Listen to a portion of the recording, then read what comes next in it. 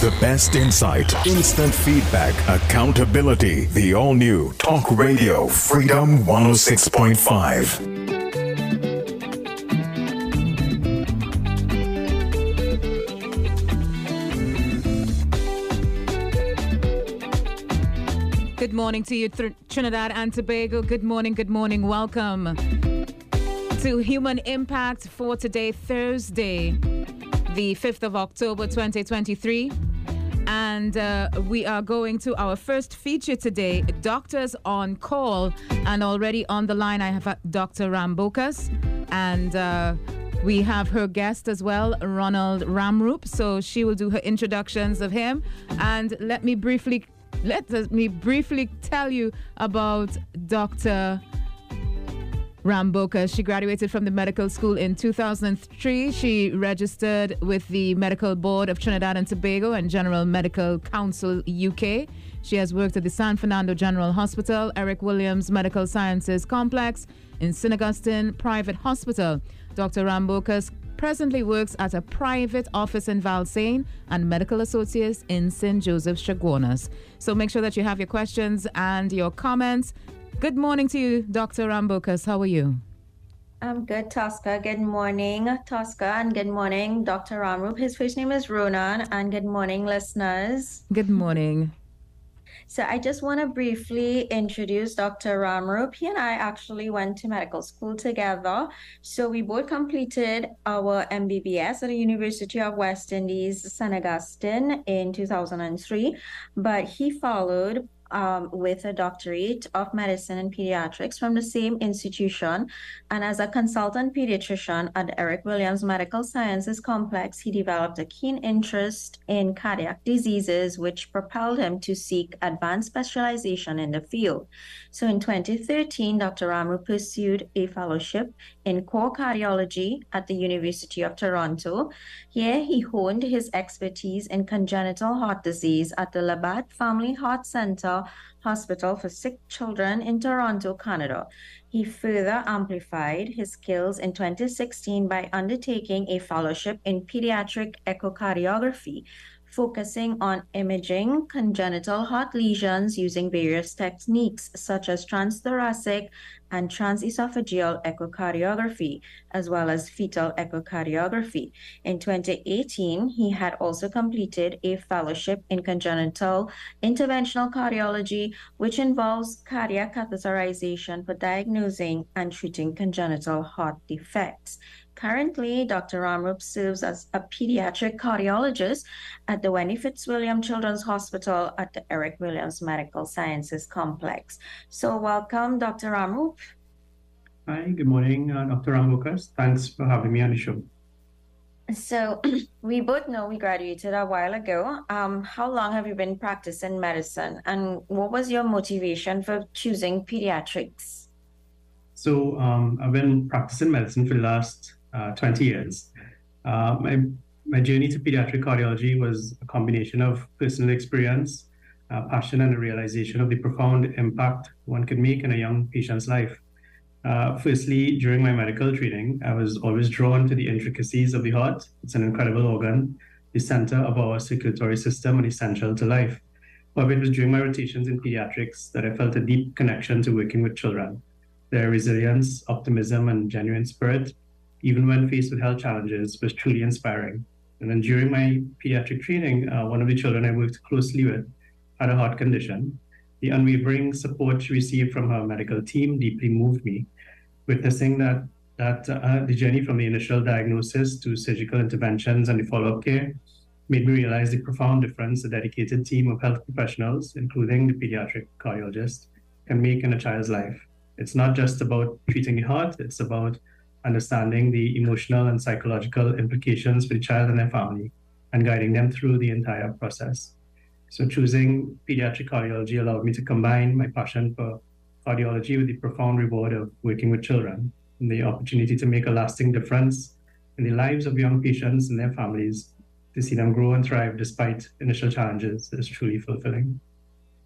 So could you explain to us what exactly you do as a pediatric cardiologist. I know that would be studying and treating certain heart conditions in kids. And how many pediatric cardiologists are there in Trinidad? So pediatric, well, there are at least 3, probably soon 4 pediatric cardiologists around Trinidad. Pediatric cardiology is a subspecialty of pediatrics that deals with heart conditions in infants, children, and adolescents. So while cardiology typically focuses on heart diseases in adults, pediatric cardiology specifically addresses heart problems that occur in younger patients from the time they're in the womb up to their teenage years. So the heart is a complex organ, and its development starts very early in fetal life. Sometimes issues can arise during this development, leading to congenital heart defects. And these are problems with the heart structure that are present at birth. Pediatric cardiologists not only diagnose and manage these congenital defects, but they also handle acquired heart conditions that can develop after birth, such as infections affecting the heart or issues with its electrical system. So our role involves a lot of collaboration. We work closely with pediatric cardiac surgeons, neonatologists, and other specialists to ensure that our young patients receive the best care possible, whether it's through non-invasive diagnostic tools like echocardiography or interventional procedures, or even heart surgery. Our ultimate goal is to help children with heart conditions lead as normal and healthy lives as possible. And at what time during fetal development would you say that, cardiac defects occur in fetuses? And what are the most common causes? Is it like medication, viral illnesses? So a heartbeat could be detected as early as 6 weeks, but then that initial heart tube goes through a process of looping to form a heart with its 4 chambers and the vessels that come off of it. Usually around the first trimester is most important for cardiac development, so up to around 12 to 16 weeks. The causes of congenital heart disease are often can't be figured out. And certainly, even with all resources, more than 50 or 60% we will never know. Common things could include chromosomal defects or genetic defects, and sometimes viruses can cause fetal heart problems as well. So what are some of the more common disorders that you encounter in your practice at Eric Williams Medical Sciences Complex? So we see a wide range of heart disorders. Some of the common things include congenital heart defects, as mentioned, which is a broad category and includes conditions like a ventricular septal defect, which would be holes between the heart's lower chambers, atrial septal defects, which is a hole between the upper chambers, and more complex things like tetralogy of flow or transposition of the great artery. There are also cardiac arrhythmias, which are abnormalities of the heart's electrical system, leading to irregular heart rhythms. For example, supraventricular tachycardia or SVT, and Wolff-Parkinson-White or WPW. And rheumatic heart disease and Kawasaki disease are 2 other important, more acquired diseases. Rheumatic heart disease is a complication of untreated streptococcal infection that can lead to rheumatic fever and can in valve problems in the heart. And Kawasaki disease is an inflammatory condition that can affect the coronary arteries of the heart. The coronary arteries are vessels that supply the heart muscle with blood. And lastly, cardiomyopathies, which are conditions where the heart muscle becomes enlarged, thickened, or rigid, which common ones being hypertrophic cardiomyopathy or dilated cardiomyopathy. And what's the difference between hypertrophic and dilated cardiomyopathy, which is both enlargement of the heart? Yeah, so the hypertrophic cardiomyopathy is thickening of the heart wall. And although the heart may be a bit bigger, the chamber of the heart is usually left ventricle, becomes much smaller. So it's not able to fill with blood properly, although it might pump very strongly. In dilated cardiomyopathy, the chamber itself becomes very enlarged. The muscle is often weakened. And that's the main difference between the 2. So output is usually a problem in dilated cardiomyopathy. And how common are these disorders that you encounter? Do you think that congenital is more common as opposed to acquired? Certainly. So as for prevalence, congenital heart defects are probably most common with defect globally. It's estimated that close to 1%, or about 8 in every 1,000 newborns, will have a congenital heart defect. But the good news is that with advancements in medical and surgical care, many children with congenital heart defects now live well into adulthood. Acquired conditions vary in their prevalence. For instance, rheumatic heart disease has become much less common in developed countries due to early treatment of streptococcal infections, but it remains a significant concern in some developing nations. And how do we commonly detect? You had mentioned echocardiography. What is an echocardiography? So when we evaluate patients for heart disease, there are a number of different investigations that could be done. An ECG, which looks at the electrical activity of the heart, which involves putting some stickers onto the chest and measuring the electrical activity through the skin. It's non-invasive.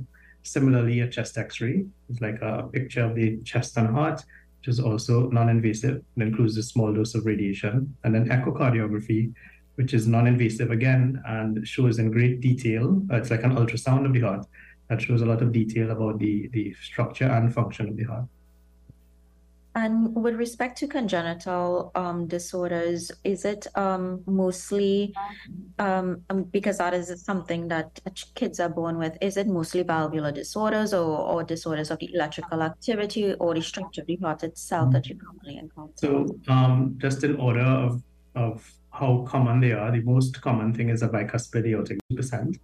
Followed by the holes in it between the upper chambers or lower chambers, which are known as ASDs and VSDs respectively. Those would be the most common. There's another type of heart disease called cyanotic heart disease, which is severe but less common. And do these disorders require surgical intervention at some point? It depends on the type of disease. So, for instance, small holes in the heart, I tell people to think of them like a cut that will heal, and they often get smaller over time. But if the defects are large and the heart function is compromised, for instance, if the baby isn't growing well or is otherwise medically unwell, then those ones would need surgical intervention. And the more complex ones almost always need surgical intervention, where sometimes arteries could be connected to the wrong place, or the defects are large enough that we know that they will not close. Right. And what symptoms do these pediatric population normally have when they have these congenital disorders, especially the more common ones? The common things would be what we call heart failure. Heart failure in infants commonly is not because of a problem with the heart muscle being weak, as it would be in adults, but more commonly it's because of blood going where it's not meant to go. So a common example would be a hole in the heart, where blood will go from the high pressure left side to the low pressure right side, and from there to the lungs. That kind of overflow of blood to the lungs will manifest with symptoms like fast breathing, difficulty with feeds, and for instance, the child will appear hungry but will get breathless very easily with feeds. Obviously, that feeding is like exercise for a young baby. Poor weight gain, excessive sweatiness with feeds. Those would be, and turning blue would be the main things to look out for that might indicate heart disease. Okay, thank you, Dr. Ramrup. We have to take a short commercial break, and when we come back, we'll talk about acquired heart disorders in the pediatric population. The SouthX International Expo 2023 is on at Gulf City, the largest and most important business expo in South Trinidad. The SouthX International Expo will be held at the Gulf City Shopping Complex in La Romaine from Wednesday 4th to Sunday 8th October. The Trade Expo will be open absolutely free to the public from 10 a.m. to 7 p.m. daily. Thousands of exciting products will be on display, and you will be able to check out the latest developments from almost every aspect of business.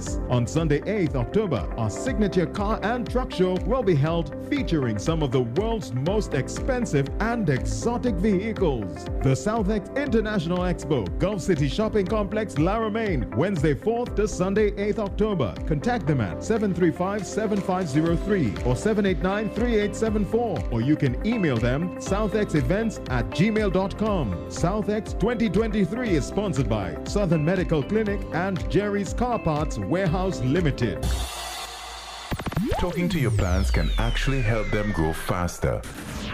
Researchers discovered that talking to your plants really can help them grow faster. They also found that plants grow faster to the sound of a female voice than to the sound of a male voice. It was found that plants react favorably to low levels of vibrations, around 115 to 250 Hz being ideal. These mild vibrations improve communication and photosynthesis, which improves growth and the ability to fight infection in plants. On the other hand, harsher, strong vibrations have a negative effect.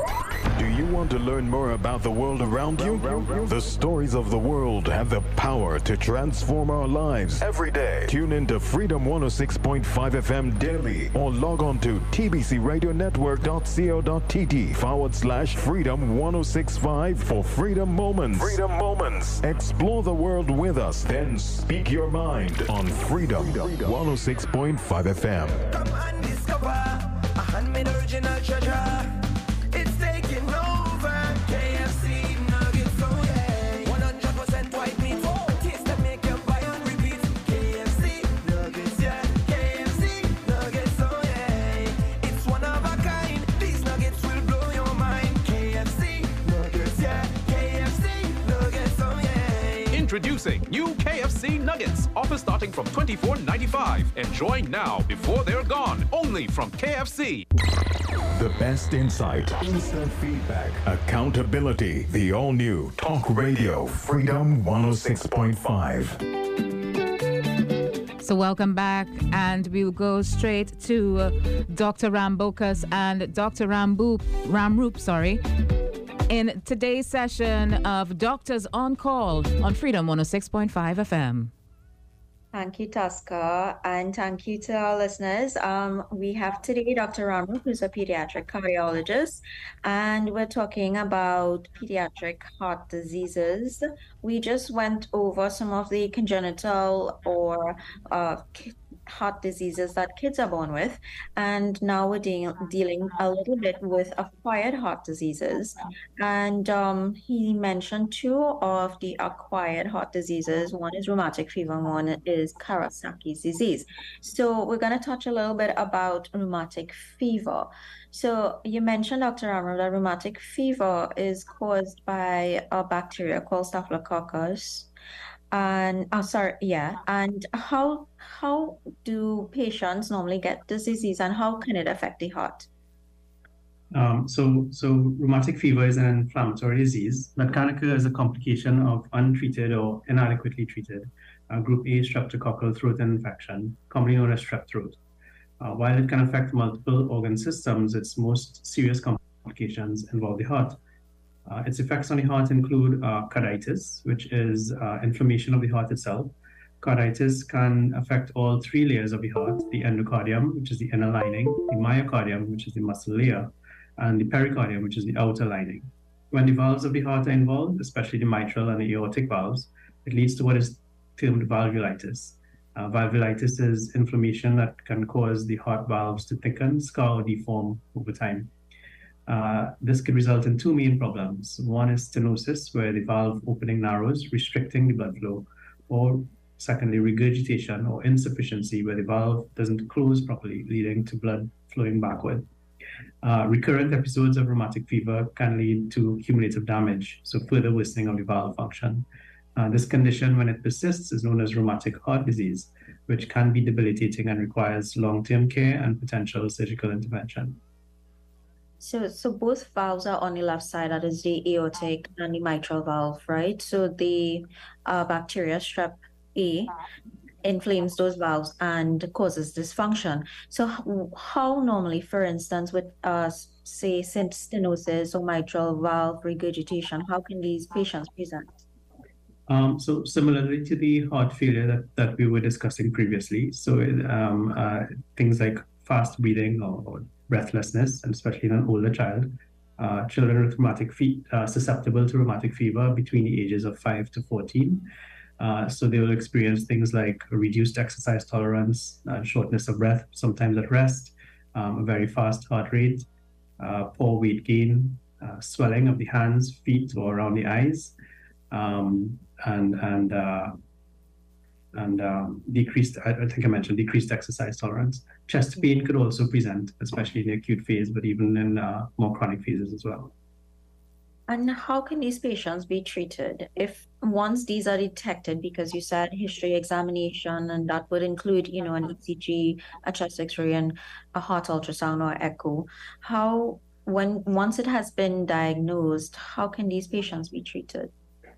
So the primary treatment for rheumatic fever is antibiotics, which is mainly penicillin or its alternatives for patients who are sensitive to penicillin.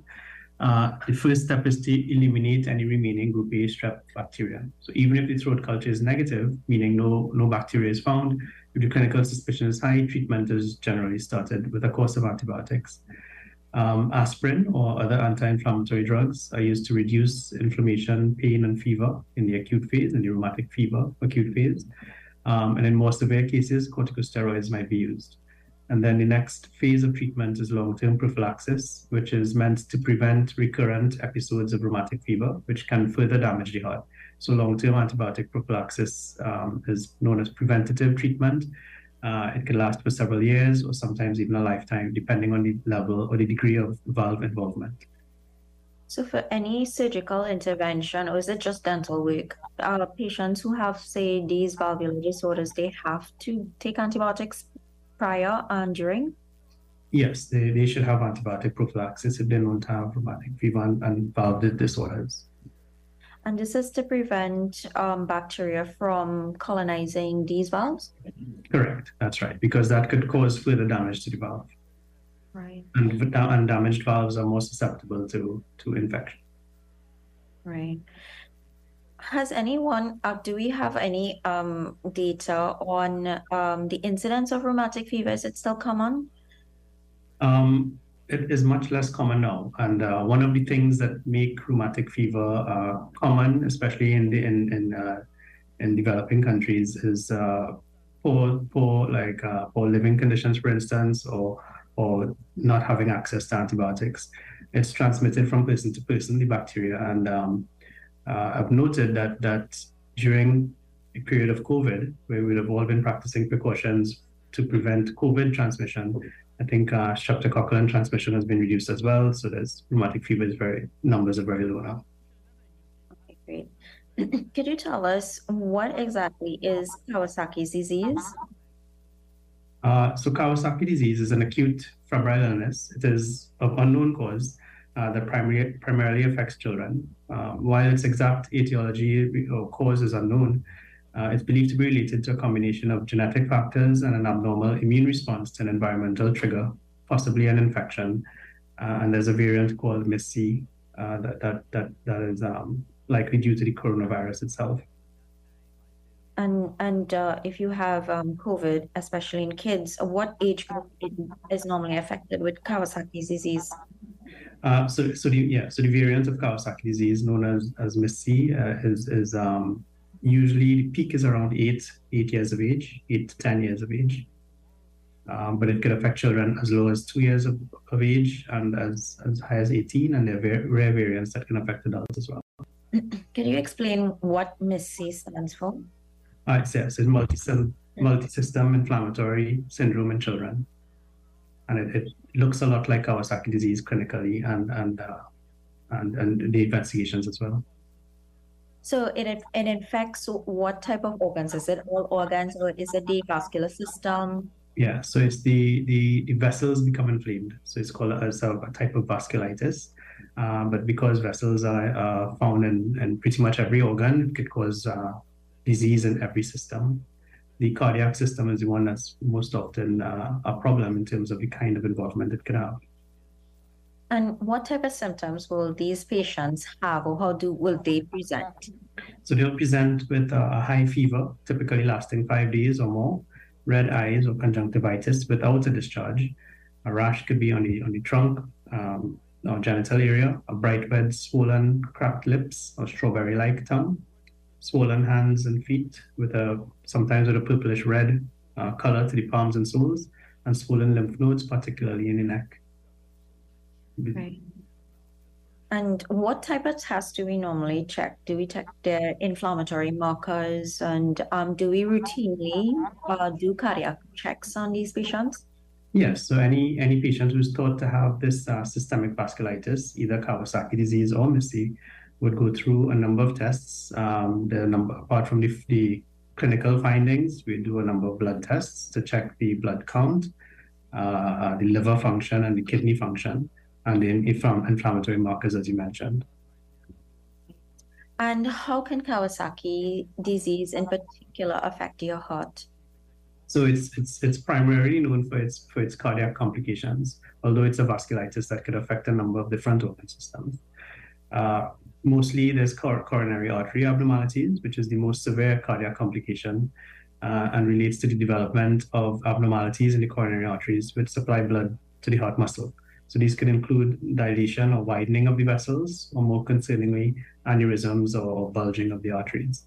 It could also cause myocarditis, which is inflammation of the heart muscle, which can reduce the heart's ability to pump and lead to arrhythmias. And in some cases, valvular heart disease, where the valves become inflamed, valvulitis, similar to rheumatic heart disease, rheumatic fever, as we discussed, and a pericarditis, which is inflammation of the pericardium, which is the sac-like covering of the heart. It can sometimes lead to fluid accumulation between the heart and the pericardium. Right. And how can these patients be treated? Is it medical management first? And at what point do we say that surgical intervention is necessary? So treatment is primarily medical, and only if there's valve damage, which is exceedingly rare, again, medical management and at the very last stage, surgical management would be advised. The medical management includes intravenous immunoglobulin, or also known as IVIG, which are proteins that help reduce inflammation, are typically administered in the hospital. And this treatment is most effective when given within the first 10 days of the onset of fever. Aspirin can also be used, and high doses of aspirin are often given to reduce inflammation and decrease the risk of clot formation within the affected coronary arteries. Once the fever subsides, the dose can be reduced and is often continued for several weeks. And then follow-up, of course, and monitoring will include an echocardiogram, which are done depending on the degree of severity of involvement of the heart.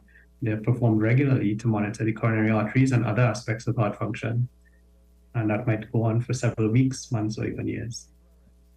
Right. And could you tell us if the prognosis is good for these patients? Is this lifelong disease that they would have, something that they would have to live with?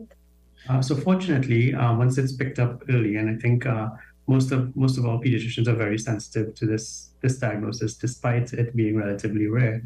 But early treatment is associated with a very good prognosis, and the majority of patients do very well and don't need follow-up beyond a few months or a year after the initial event. And how do you monitor these patients? Do they have to make regular ECGs and heart ultrasounds?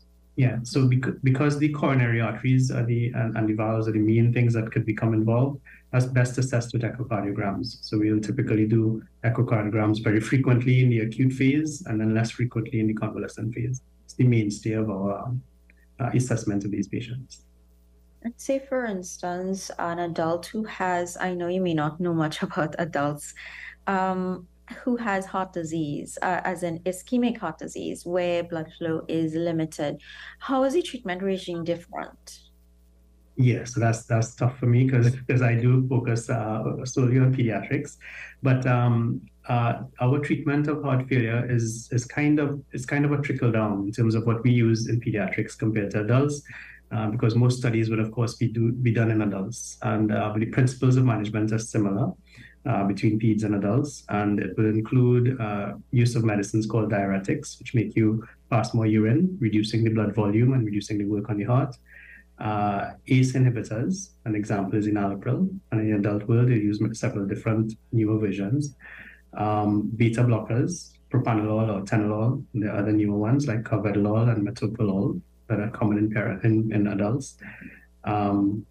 And some of the other types of medicines that can be used as well. But those three are like the principles of management for heart failure from ischemic heart disease or anybody with reduced contractility, like in peds, we'll see that mostly in like dilated cardiomyopathy or myocarditis patients. Do we normally anticoagulate kids as well? If they have a thrombus, for sure. If they have reduced function, so we use So we like the function measure number called the ejection fraction. And if it's more than 55, so 60%, consider that normal. Only if it's less than 30%, most people would anticoagulate. But it's not done routinely. Okay. Only in those specific scenarios. So thank you, Dr. Ramrup. We have to take a short commercial break, and when we come back, we'll talk more about pediatric cardiology. Kids is on October 15th, and if you're not registered, you can do so this Saturday, October 7th from 11 a.m. to 3 p.m. at Long Circular Mall. RBC Race for the Kids, October 15th. Register at rbcraceforthekidst.com and pay with your debit or credit card, or visit RBC Shagwanas, St. Clair, Trinity, and Scarborough. It's a family fun race.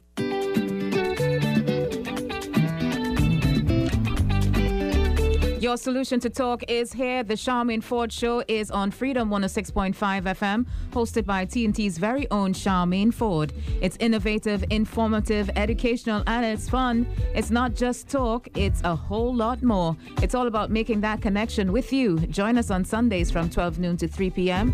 We're bringing the conversation to legendary celebrity guests, increasing awareness and finding solutions on different topics and issues while keeping it exciting. Call the Freedom 106.5 FM hotline and join the conversation at 627-3223 or 625-2257. Listen to the podcast on our website, tbcradionetwork.co.tt/Freedom 106.5 FM, or tune in for the live stream on the Freedom 106.5 FM Facebook page. The Charmaine Ford Show, Sundays from 12 noon to 3 p.m. on Freedom 106.5 FM for talk that matters. And this Sunday, it's her birthday. Here's how you can join in the celebration. The best insight, instant feedback, accountability. The all-new Talk Radio Freedom 106.5. Calling all business owners. Do you want your business to succeed in the age of technology? GM Technologies is here to help. We provide all the digital services that your business requires. Revamp your website to that modern, sleek finish that you always yearn for. Learn about your customers' moods and ages via audience demographics. Assess your e-commerce revenue performance via data analytics and so much more. Contact GM Technologies at 391-4837 for your free consultation today. The SouthX International Expo 2023 is on at Gulf City, the largest and most important business expo in South Trinidad. The SouthX International Expo will be held at the Gulf City Shopping Complex in La Romaine from Wednesday 4th to Sunday 8th October. The Trade Expo will be open absolutely free to the public from 10 a.m. to 7 p.m. daily. Thousands of exciting products will be on display, and you will be able to check out the latest developments from almost every aspect of business. On Sunday 8th October, our signature car and truck show will be held, featuring some of the world's most expensive and exotic vehicles. The SouthX International Expo, Gulf City Shopping Complex, La Romaine, Wednesday 4th to Sunday 8th October. Contact them at 735-7503 or 789-3874, or you can email them southxevents@gmail.com. SouthX 2023 is sponsored by Southern Medical Clinic and Jerry's Car Parts Warehouse Limited. It is 9:36 in the nation's capital, and this is Freedom 106.5 FM. Thank you for joining us, and we're going back to Dr. Nadira Rambokas and Doctors on Call. Thank you, Tosca. And we're here today with Dr. Ramrup. He's a pediatric cardiologist. And I see, Dr. Ramrup, that you are trained in echocardiography. One is transthoracic and one is transesophageal. Could you explain the difference between the two and what each procedure looks for? Sure.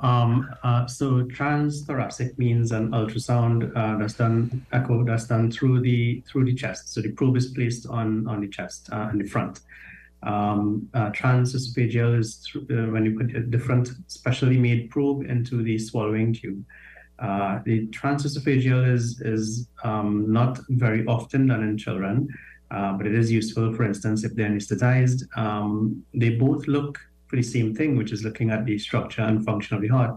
The advantage of transesophageal echoes is that it will look at the, because its swallowing tube comes very close to the heart, the images are often much better in terms of the fidelity of the pictures obtained. Most times in children, as I said, it's not required to do that. But the disadvantage, of course, is that they have to be anesthetized to tolerate that probe going down the swallowing tube. Right. Switching gears a little bit, have you seen a lot of pediatric COVID heart disease cases, and how common is it, and what exactly, how does COVID affect the heart? So fortunately, children overall are not as severely affected by the coronavirus as compared to adults. Heart disease in the acute infection is relatively rare. The main thing, of course, that we look for from a cardiac point of view is myocarditis, which is inflammation of the heart. That can happen and cause the heart to not beat as strongly as it should. In that setting, fortunately, with aggressive anti-inflammatory treatment, they would resolve and resolve completely. So it's good from that point of view, but of course has to be picked up early and managed early to get a good outcome. COVID, apart from the acute COVID infection, what kids do have much more commonly is like an inflammatory reaction secondary to it. So the virus is cleared, and they go on to have basically an immune response to that viral antigen, and that causes a vasculitis essentially, which is the MIS-C that we were talking about. Up to 80% of MIS-C patients will have some element of heart involvement, whether it's fluid around the heart, which is called a pericardial effusion, or valvulitis, which is inflammation of the valve, or the coronary arteries, which could become dilated. And in the case of the myocarditis, that reduced cardiac output and poor function, as we had mentioned. Right. Do some of these pediatric cases have, say, rhythm abnormalities from pericarditis or myocarditis? Yes, they can have rhythm abnormalities. Most often, the heart goes fast. And once we treat the underlying inflammation, it will get better. In very severe cases, it could affect the conduction tissue of the heart or its electrical system and cause varying degrees of what we call AV block, where the pacemaker of the heart, which is in the top chambers, could no longer communicate with the bottom chambers, and you get a discoordinated beat that can often be very slow. Again, anti-inflammatory treatment or specific medical treatment to increase the heart rate or decrease the heart rate, depending on what's needed, would generally get the patients through that phase. What generally is the anti-inflammatory treatment? So similar to Kawasaki disease, the treatment goes along those lines. So the IVIG, which is the intravenous immunoglobulin, which is an antibody harvested from a number of patients or donors, because those antibodies are very anti-inflammatory. In addition to that, corticosteroids, which may be in the form of prednisolone, which is an oral corticosteroid, or methylprednisolone, which is an IV version, are typically used in the acute phase as well, and then tapered very slowly over a few weeks. Right. What about, because adults use omegas and turmeric, they say these are anti-inflammatory. Do we use those in the pediatric population? Yeah, so omega-3s are probably one of the few agents that have been shown, non-medical agents, that have been shown to be effective in patients with heart disease, in adults and in children. And there's good data to support the use of omega-3s, especially in those who have reduced heart function. The turmeric might be a little more controversial. It is known to have anti-inflammatory properties, but whether it benefits heart patients in particular, I don't think the data is there to say that, but there's very little side effect, so probably not much harm in using it. It is, however, anticoagulant, has anticoagulant properties, so one should be cautious if you're already on aspirin or warfarin when using turmeric. Right. And could you tell us about any other medication, especially in the pediatric population, that is harmful to our heart? Medication, So what do you mean by like a medication as sample, or do you mean like herbal remedies? Conventional medication, or for instance, herbal medication that patients normally try to take. Yeah, so we would always advise many of the herbal medications could affect or interact with medications that we give for the heart. So there's always caution, and one should always check each one in a formulary before using, and probably safest to not use a herbal remedy. Those could affect not just the blood thinning, but it affects the liver function sometimes, which will affect how well cardiac medicines work, or the kidney function, which affects how well cardiac medicines work. So caution always with herbal remedies. So besides omegas, are there any other, say, supplements out there that are cardioprotective? People talk about there is some data to suggest that there might be benefit from using carnitine and or CoQ10, coenzyme Q10. These are commonly used in the adult populations. The data to support its use in pediatrics is much rarer. With carnitine, for instance, it is helpful in those who have a known carnitine deficiency or known metabolism, a difference in the metabolism of carnitine. But for the general population, it hasn't been supported yet. But if one does not know if there's a carnitine problem, then there's little harm in introducing a carnitine supplementation. So you would suggest everything with moderation? Pretty much, yes. Yeah. All right, thank you, Dr. Ramrup. We just have to take a short commercial break, and when we come back, we'll talk a little more about pediatric cardiology. The best insight, instant feedback, accountability. The all-new Talk Radio Freedom 106.5.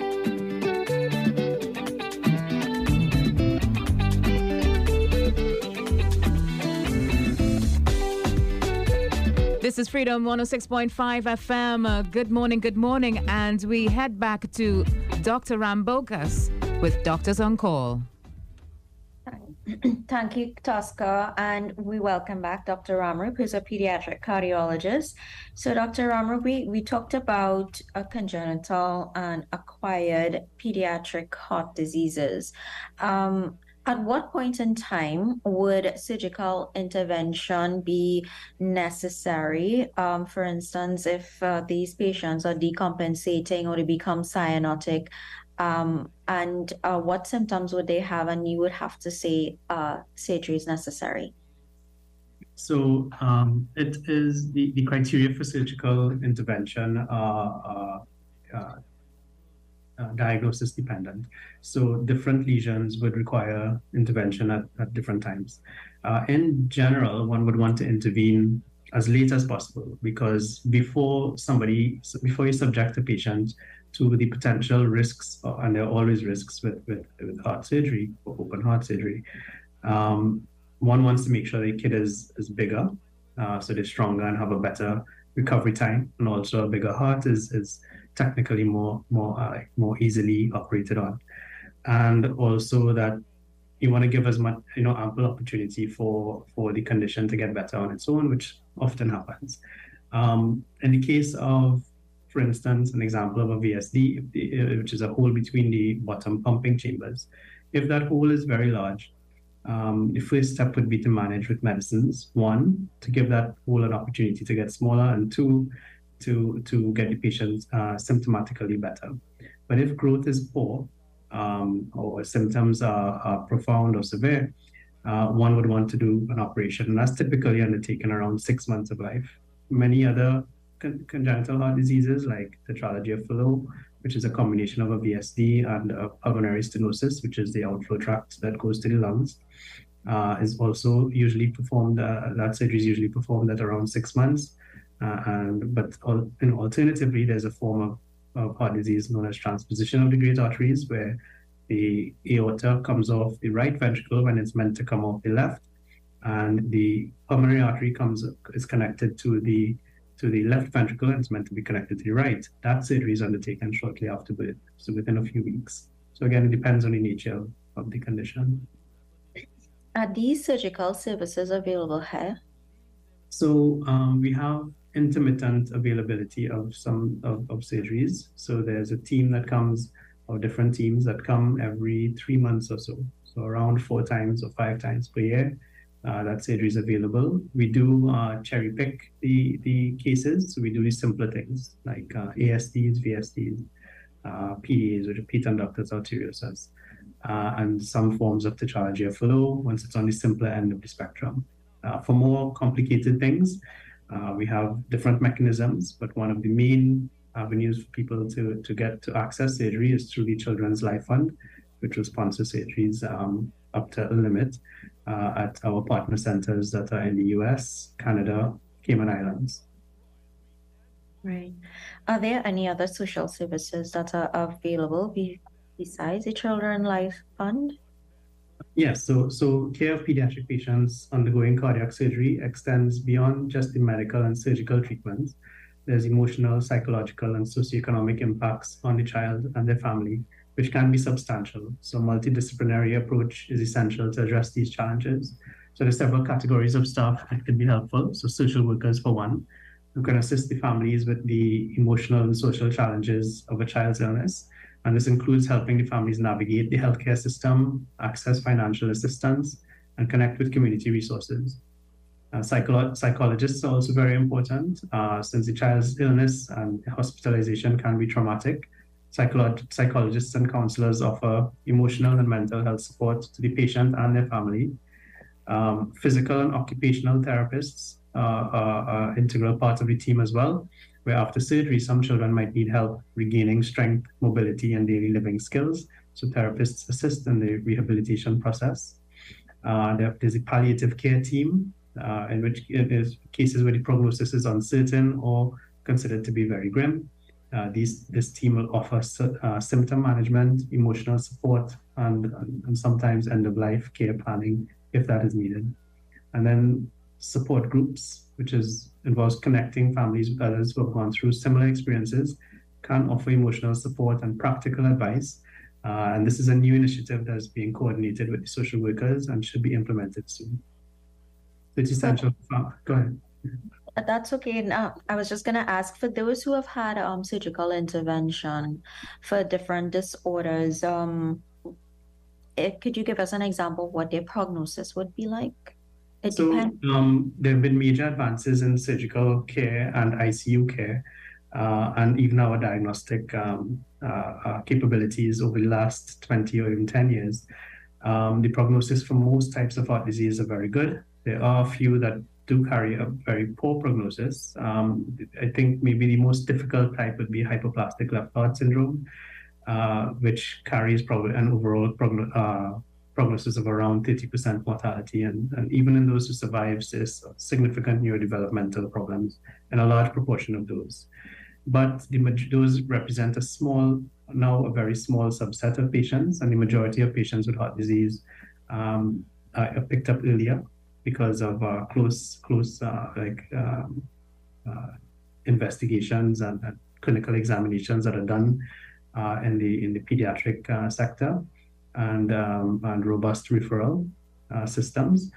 So early diagnosis and increased skills and techniques around surgical and ICU care has made prognosis very good for most of them, with a mortality of around 5% or 3%.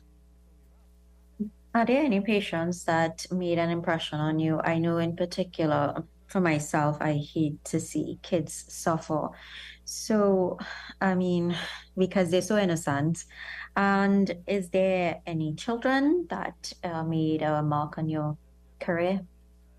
I think, as I mentioned early on, when you see patients, these pediatric patients, their overall way of dealing with illness, I think, is a page we could take out of their books as adults. They cope with illness differently. Of course, their understanding is different, but they bounce back so readily. And I think seeing a patient after, like pediatric patients after open heart surgery, and then the very next day they're sitting up ready to walk around, and that kind of resilience in the pediatric patients is very inspiring.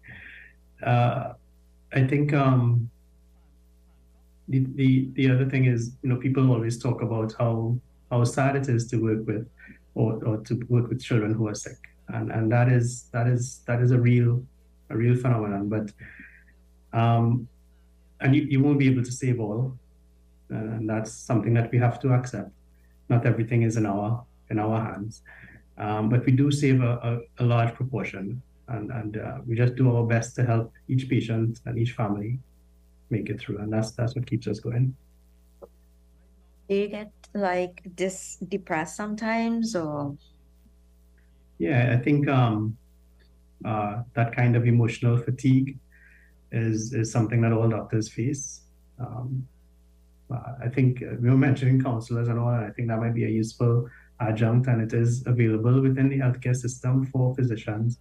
You know, you should take care of yourself because you're the person that has to take care of others. So certainly it could be very taxing, but again, you hold the wins close, and that kind of motivates you to carry on. So what exactly are you currently working on? Are you doing any particular studies, or do you have any current publications? So right now, I think locally there are a couple of things. So we look at more relevant to the discussion we were having. One work that is in progress is looking at the patterns of multisystem inflammatory syndrome in children in Trinidad and Tobago, and in particular its cardiac presentation. So post this global outbreak of COVID-19, there's been an emergence of MIS-C, which is similarity in presentation to Kawasaki disease and can similarly affect the coronary arteries and/or heart function. So ongoing research focuses on the epidemiology and cardiac presentations of MIS-C in Trinidad. Preliminary findings suggest that there's a distinct pattern that may differ from other global cohorts. So this is important, that underscores the importance of regional studies. And in part, additionally, the team is also looking at the prevalence of rheumatic fever in Trinidad and Tobago, which, as we mentioned, stems from an untreated streptococcal infection and can have debilitating heart sequelae. We're currently undertaking a comprehensive study to describe the prevalence of rheumatic fever and its sequelae rheumatic heart disease, with our goal being to inform public health strategies and medical intervention in the region. How exactly is our MIS-C different from other countries? So I think even early in the pandemic, the first group that was defined as having MIS-C were those of Caribbean descent and also of Asian descent. Those are kind of the high risk populations, and that was within a predominantly Caucasian population in the UK, where it was first defined, and then subsequently in Italy.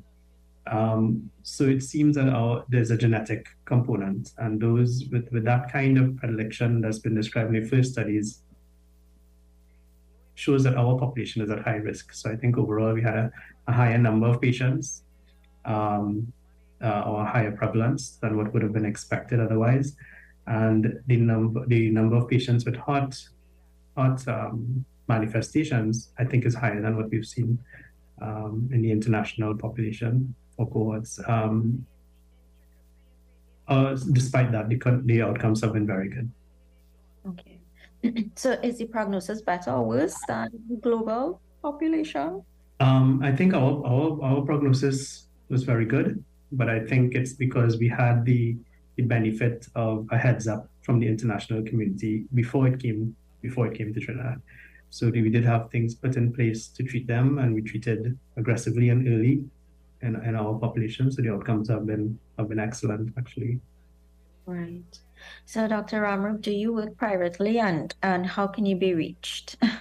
Well, for seeking consultations or more information about pediatric cardiology, you could reach out to me at the Pediatric Cardiology Unit at the Eric Williams Medical Sciences Complex. But if you want a more personalized or private consultation, I'm also available at ABC Pediatrics in St. Augustine, Parkview Practice and Chase Medical Center. And it's always a pleasure to assist families and ensure the heart health of our children. Well, thank you very much, Dr. Ramrup, for being here, for being very educational and informative. I want to thank my co-host, Oscar, and for our listeners out there. And we do wish everyone a great day. Thank you very much for having me. Thank you so much, Dr. Rambokas, and also to Dr. Ramroop for that informative session. The best insight, instant feedback, accountability. The all-new Talk Radio Freedom 106.5.